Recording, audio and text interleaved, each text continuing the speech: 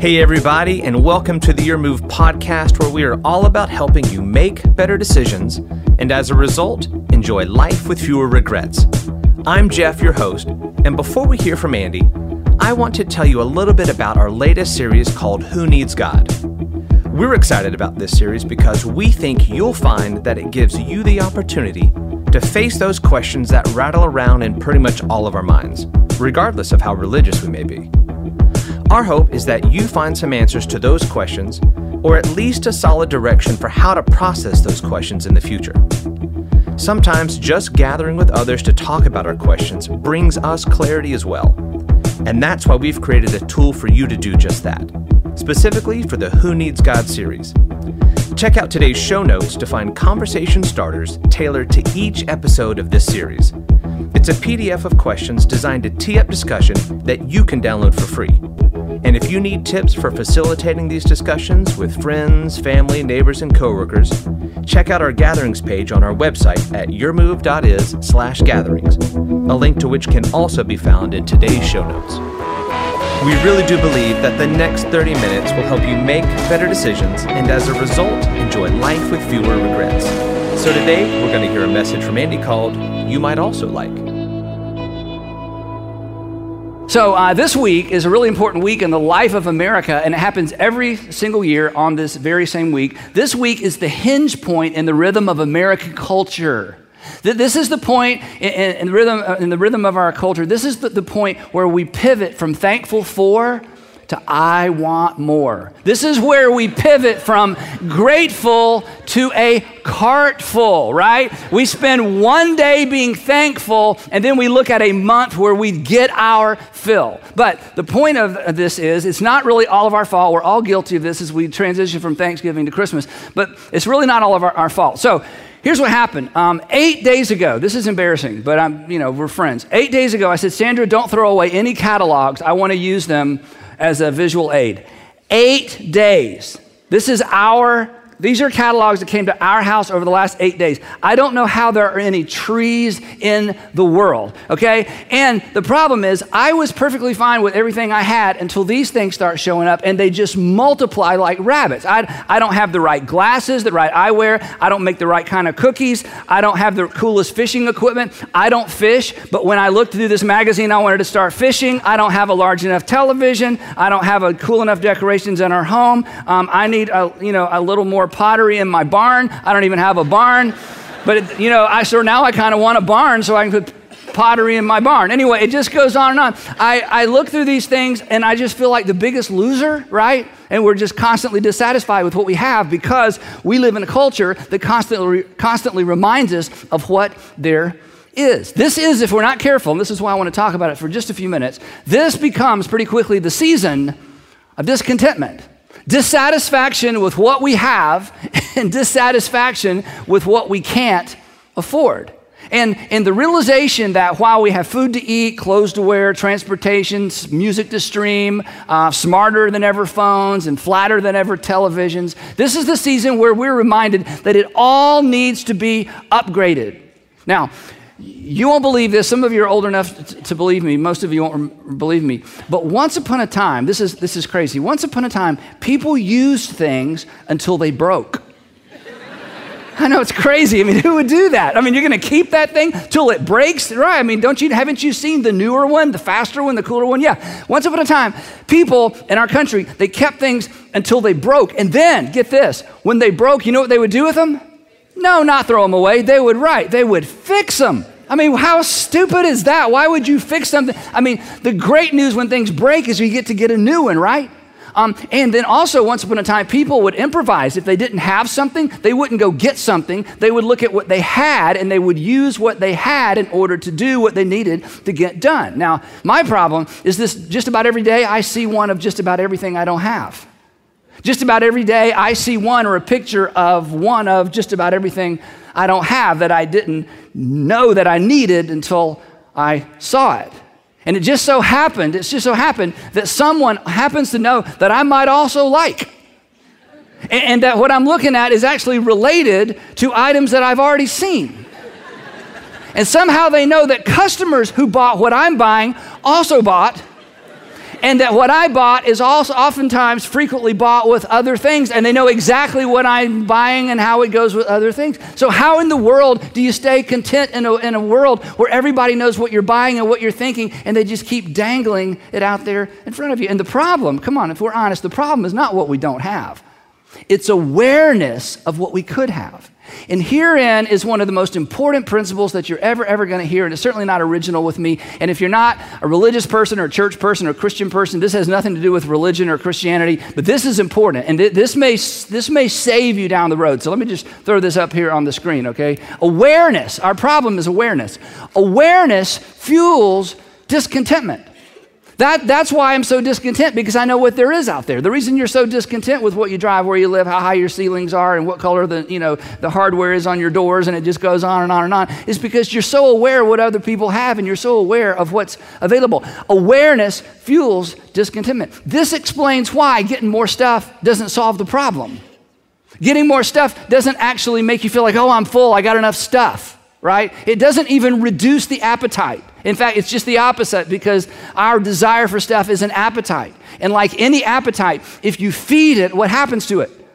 It grows. It doesn't go away. I mean, just because you've had a great meal, you push away from the table and go, I'm full. And 3 hours later, you're looking through the refrigerator. Why? It's an appetite. And feeding it doesn't shrink it. Feeding it expands it. And we live in a world, I live in a world, I'm living the same world you do, that every single day somebody's trying to feed that appetite, and I'm never fully satisfied. Now, to be fair, there is nothing sinister. There's nothing sinister about good marketing, and there's nothing sinister about great advertising, but there is something unsettling about too much credit card debt, right? And there is something a little disturbing about not having enough savings because you've got so much stuff sitting around your apartment or sitting around your house. And there is something a little unsettling about not having any financial margin, because no matter how much money you make, if you don't have margin, you don't have financial peace, because peace is always found in the margin. Now, the other thing that you need to know as we talk about this is not all discontentment is bad. In fact, there's some good discontentment. If you have a bad habit and you are sick and tired of that habit running and ruining your life, and you decide, you know what, this is the year I'm getting rid of that habit. I'm so discontent with where I am because of the money I spend on this habit and what it's doing to my health. That's good discontentment, right? If you are sort of in a cul-de-sac in your career and you're just not going anywhere, and you're thinking, I want to do better, I want to finish school, I want to get a master's degree, I want to get a different job, I need to move on with my life, and you're discontent with where you are, that's a good kind of discontentment. In fact, dissatisfaction and discontentment have led to some powerful things, some great things. In fact, discontentment has led to solutions for some of the world's biggest problems. The problem of poverty, problems as it relates to hunger, joblessness. Illnesses have been cured because people were so discontent with the fact that what an illness was doing to a certain or a specific region of the world, they just focused their time and attention there. They just thought to themselves, this just can't be, this is not all right with me. People have found ways to create and find clean water in regions of the world where they need clean water. Why? Because they just thought to themselves, it just can't continue to be this way. They were dissatisfied with the status quo. But here's the thing. The people that change the world and the people that make the world a better place are not controlled by the discontentment that controls most people. The people that allow this discontentment to drive them to do great things, to make sacrifices, to move, to invest their lives and their talents in things that really aren't ever going to benefit them in the long run. These are people who are somehow free oftentimes from the discontentment that plagues most of us. And therein is the secret of taming the beast. You tame discontentment not by deciding, I'm not going to be discontent. No, you have to replace it with something. And when you do, you will discover life. Now, to kind of flesh this out and just give us some handles, the Apostle Paul, 2,000 years ago, wrote a letter to a guy that he was bringing along to take his place one day, a fellow named Timothy.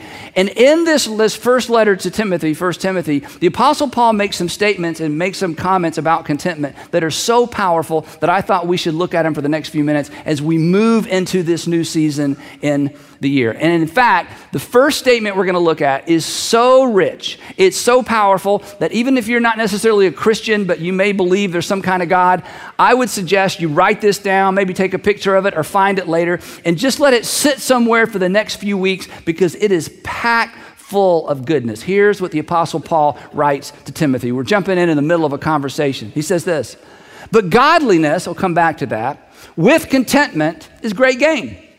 But godliness with contentment is great gain. Do you want to gain something? Yeah. He says, all right, let me tell you how to get more. Godliness with contentment is great gain. Now, godliness shouldn't scare you off. Godliness simply means God-likeness.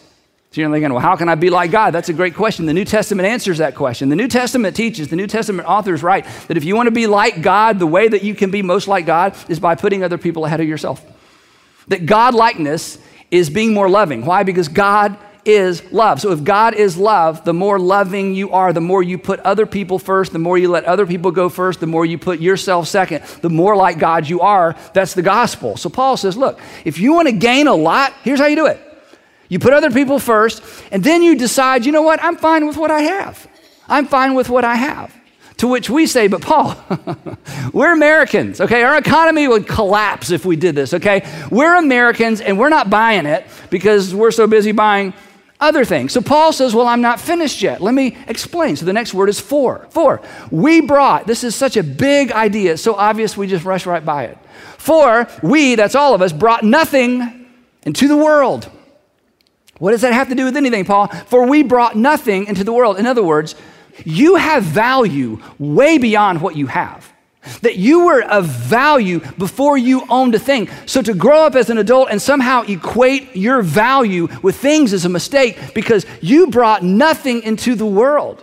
And then he gives us the corollary. He says, and, you know this, and we can take nothing out of it. You're not leaving with anything. In fact, you're leaving everything. Which brings us to a very disturbing question. In fact, I hope this question disturbs you for at least a month. It should disturb us our entire life. Here's the question. Other than stuff, what will you leave behind? Other than stuff, what will you leave behind? You're going to leave behind your stuff. You are more valuable than stuff because you showed up without any and you're going to leave here without any. So somewhere in the middle, we get all caught up in stuff. But when you leave other than your stuff, what are you going to leave behind? This is a question that should just be front and center all the time. And if you allow it to be front and center, I make you a promise. It will curb your discontentment. It will curb your quest for stuff. You might become one of those extraordinary people who devote your life to something that has caused you to be discontent because of the way it's affecting and negatively affecting the world or someone in the world. And then Paul steps back and he says, Timothy, now let me tell you how I'm working this out in my life. Here's what he says. But if we, talking about himself and his traveling companions, he had a bunch of guys that traveled around. He says, but if we have food and clothing, we're going to be content with that. Now, this leads us to another question. And that's this.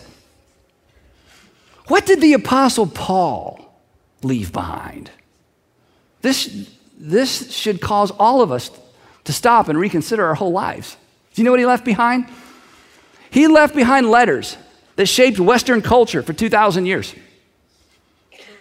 Wow. Yeah, but what about your stuff? I don't have any stuff. I'm not choosing to leave behind a bunch of stuff. I think I'll just help shape the world for 2,000 years. Do you know what else he left behind? He left behind theology. I wish I had time to talk about this because I love to talk about this stuff. He left behind a theology that would eventually disrupt the Roman Empire.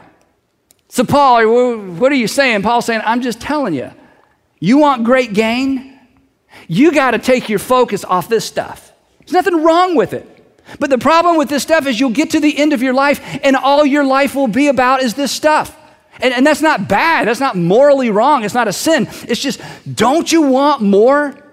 Don't you want there to be something left behind that's not a thing? If something were to happen to you today, come on, if something were to happen to me, what have we left behind? It's a big thought, isn't it? You should read the New Testament. He goes on. He says this is amazing. Those, and this is convicting, those who want to get rich fall into temptation and a trap. Now, in other words, there are specific temptations and there are specific traps for people whose focus is more. And if I were to say to you, do you know what those traps are? The correct question would be no, because they're traps. If they weren't traps, we would know what they are, but we don't know what they are. And it's why you think, come on, you think this. It's why you think if you won the lottery, you'd be able to handle it. No, I could handle it. No, these other people, they wreck and ruin their lives and their families. No, but I could handle it. You know why you think that? Because you've never stepped into one of these traps. You don't understand the temptation that comes with wealth. And you don't understand the trap or the temptation that comes with the focus on accumulating wealth. And this isn't for rich people. This is just for people for whom that becomes a focus. And he goes on, he says, not only that, and temptation trap, and into many foolish and harmful desires, this is a powerful little Greek term, that plunge people into ruin and destruction. You know what plunge is? You're driving along, everything's fine. All of a sudden, there's no road. Plunge into the ravine. You're paddling along, everything's great, and you plunge into the rapids. You step off, you think everything's great, and you step off a wall, and you plunge into the concrete below. He says, they think life's great, everybody's envious, everybody wants to be him, everybody wants to be her, and then one day they plunge into ruin and destruction. And his point is this, that unbridled discontentment, if you don't do something about this, it's dangerous. The discontentment is dangerous. It will plunge you into credit card debt. It will plunge you into a lease you have no business signing. It will plunge you into no savings. It will plunge you into no givings. Oh, I feel generous in my heart. I wish I could do more, but I can't do more because I've been reading these. It will plunge you, come on, it'll plunge you into more travel and less family. And one day you wake up and wonder why, nobody's getting along and nobody wants to see you and they're just after your money and they're just nice to you when you're giving them stuff and you're thinking, how did I get here? You stepped in one of those traps. You fell for one of those temptations that you thought you would be too smart to fall into. Paul's going, look, I'm just telling you how the world works. And then he kind of repeats himself to make sure we're paying attention. He says this, for the love of money is a root of all kinds of evil. Now, nobody loves money, right? Wrong. Yes, you just can't see it. You might love money. You can't see jealousy in the mirror. You can't see greed in the mirror. And you can't see love of money in the mirror. So how do you know if you love money? Because I've never met anybody that said, I think the problem is it's my love of money. No, we say, no, I'm careful or I am ambitious or, we have other words we use. Paul says, no, there's some folks, you just love money. You just don't know it. So how do we know? Well, here's some things to get you started. What are you willing to do for it? I mean, you're willing to do crazy things for things you love, right? Remember when you fell in love and you drove all night to see her, or you snuck out to see him, and you wasted all that money on this goofy thing he wanted or she wanted, but it didn't matter to you that it cost too much. When you love people, you just go to extremes. What are you willing to do for money? Who are you willing to hurt for it? Who or what gets prioritized behind it? In other words, is there somebody at home that feels like they're competing for your stuff, competing with your stuff? Is there somebody at home and that you keep using this message? This is kind of a guy thing. Well, I just want to make sure you're taken care of when I'm gone. I just want to make sure you're taken care of when I'm gone. I'm just sure you're going to want to be taken care of when you're gone. Nobody believes you, Dad. I mean, we don't believe you. You like being gone. You like the thrill of victory. You like those cool dinners. You like famous people. You like it, and it's fine that you like it. But you've left us back here to compete with it, and we can't compete. And that just means you love something more than your family. And you might be one of these people who loves money. And you fall into a temptation. You've stepped into a trap. You're going to plunge into ruin and destruction. And you'll wake up one day in that stupid little cramped apartment by yourself going, how did this happen? And you know what you're going to do? You're going to blame somebody else. For the love of money is a root of all kinds of evil. He goes on. Some people eager for money, ready for this? Some of them have wandered from the faith and have pierced themselves with many griefs. And let me tell you, when you pierce yourself with many griefs, you won't be aware that you pierced yourself. You will find someone else to blame. So he paints this very negative picture about you got to get a handle on discontentment because it is dangerous. And then he says, but let me tell you what to do. And he turns a corner, and this is the beauty of this passage. Because he doesn't say, Timothy, just don't do that. He says, Timothy, let me tell you what to do. And if you do what I'm telling you what to do, you won't do that. But as long as you're focused on not doing something, you're going to have a not goal. I'm not going to be discontent. I'm not. You can't have not goals. You got to decide, what are you going to do? And the Apostle Paul says, it's not enough to say, I'm not going to be consumed by what I don't have. He says, let me tell you what to do. Now, ladies, remember, he's writing this to a guy, so don't be offended by this next line. If he would write it to you, he would change the terminology. Here's what he says. He says, but you, it's a contrast to Timothy, but you, man of God, flee from this. Don't just stare at it and decide, I'm not. He says, no, you've got to change. You've got to pivot. You've got to refocus. You've got to become aware of something entirely different. And what is this? The constant pursuit of more. He says, you got to quit, you got to flee from something, and you've got to pursue something else. And here's what you pursue. But you, man of God, flee from all this and pursue righteousness. Decide, you know what? My chief pursuit is I'm going to do the right thing. My chief pursuit is to be godly. I'm going to put others first. My chief pursuit, I'm going to become dissatisfied if I keep putting myself first in line. He said, and pursue faith. That is, God created the world. God has a plan, this big, overarching thing that God's up to, and an opportunity we have to participate in love and endurance and in gentleness. In other words, he says this, that contentment is found by redirecting our pursuit. That contentment is found not by, I'm not going to be discontent, I'm not going to look at the catalogs, I'm not. He says, no, you got to chase something else. Look up here. And if you do, in the end, great gain. Now, the other thing that's so cool about this, Paul's so smart, because before Paul became a Jesus follower, he was very wealthy and he was very successful. And he became a Jesus follower and he turned his back on all that. So he's been on both sides of this. And here's what he's about to say. He's going to say, look, this has nothing to do with how much money you have. This has nothing to do with how much money you make. And here's why I say that. Because then he addresses rich people. And he says something surprising. He says, command those who are rich in this present world, and that's most of us. Okay, if you get these in the mail, that means you bought something from someone, which means you have extra. But his point is this, for those of you with extra, for those of you, let me put it this way, who will get a box in the mail this week from Amazon with your name on it, and you don't know what's in it until you open it. That's who he's talking to, that group of people, okay? He's talking to those of us with extra. And here's what he says. Command those who are rich in this present world not to be, and we think he's going to say, not to be so rich. That's not what he says.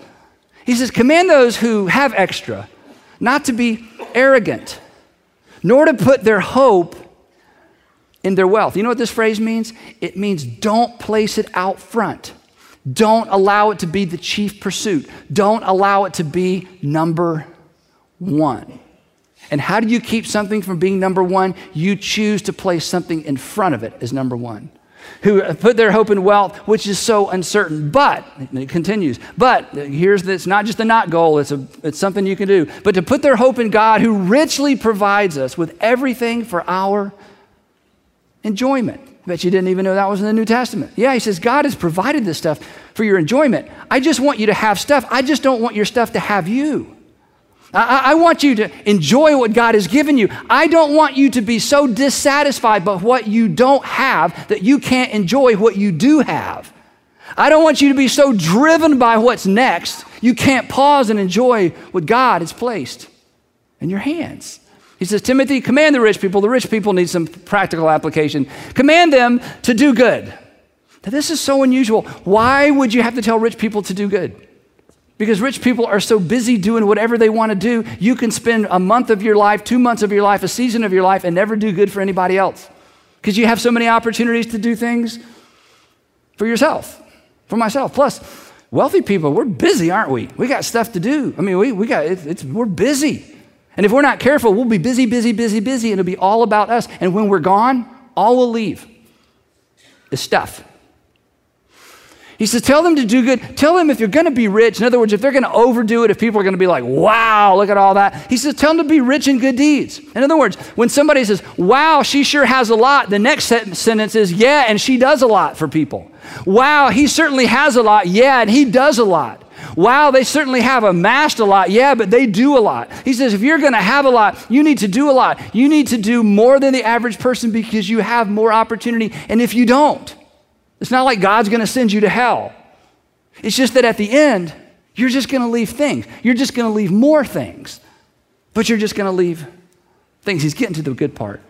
And to be generous and to be willing to share. In other words, tell the rich people to develop a lifestyle of generosity, of doing, of giving, and sharing. Otherwise, they're just going to consume and hoard their way and have through life and have nothing to show. And then he gets to my favorite part. In this way, he says, in this way, in what way, Paul? In this way. What is this way? This way is by refocusing on doing good for others, by refocusing on godliness. I'm going to put other people first and other people's needs and other people's priorities ahead of mine. He says, in this way, they will lay up treasure for themselves as a firm foundation for the coming age so that, and then this is the music changes, it gets big, it gets bold, it gets loud, this is so intense. He says, so that, ready? So that they, he's talking about you and me, so that they may take hold of the life that is truly life. He says, if you will wrestle discontentment to the ground, if you will refocus your awareness, if you will allow yourself to be bothered by things that really need your undivided attention, not just where you live, what you drive, what you wear, and all these things. He says, if you'll do this, Paul, who's been there, done that, says, I'm telling you, at the end, you will take hold of life that is truly life. You will take hold of life-giving life. You will take hold of a life that is worth living. You will take hold of a life that leaves life in its wake and not just stuff. It's an invitation. Life becomes truly life when it's given away. This is how you leave something that's not just a bunch of some things. That is great gain. And this is why I remind you every chance I get, the value of a life is always measured. It's always determined by how much of it was given away. Every funeral you attend reminds you of this. The value of your life, the value of my life will ultimately be determined and measured by how much of my life, how much of your life was given away. The value of a life, you know this, is never determined by what was accumulated and consumed or hoarded. So Paul's right. Godliness with contentment. It's great gain. So come on, let's do this, right? Let's just be different. Let's reprioritize. Let's enjoy what we have. But let's not be deceived. Let's not step off into that ravine. Let's not be plunged into some horrible thing relationally or financially because we never got a grip on this. We've been warned. Awareness of what there is that we don't have fuels discontentment. But discontentment, according to the Apostle Paul, and you're smart enough to know this, discontentment is bridled by redirecting our awareness. So, would you please, no matter what you have, no matter what you believe, would you please put someone or something ahead of yourself financially? And if you do, you'll enjoy what you have, but what you have will never have you. You're going to leave everything behind. I hope you leave behind more than things. I hope between now and then, you discover life that is truly life. And who knows? You may become one of those strange people who keeps things till they break. Thanks so much for listening to Your Move. Today's podcast may have given you a lot to figure out, and sometimes just having a conversation with others can be really helpful with that. So we've posted free conversation starters in today's show notes. Thanks again for listening, and we'll catch you right back here next week.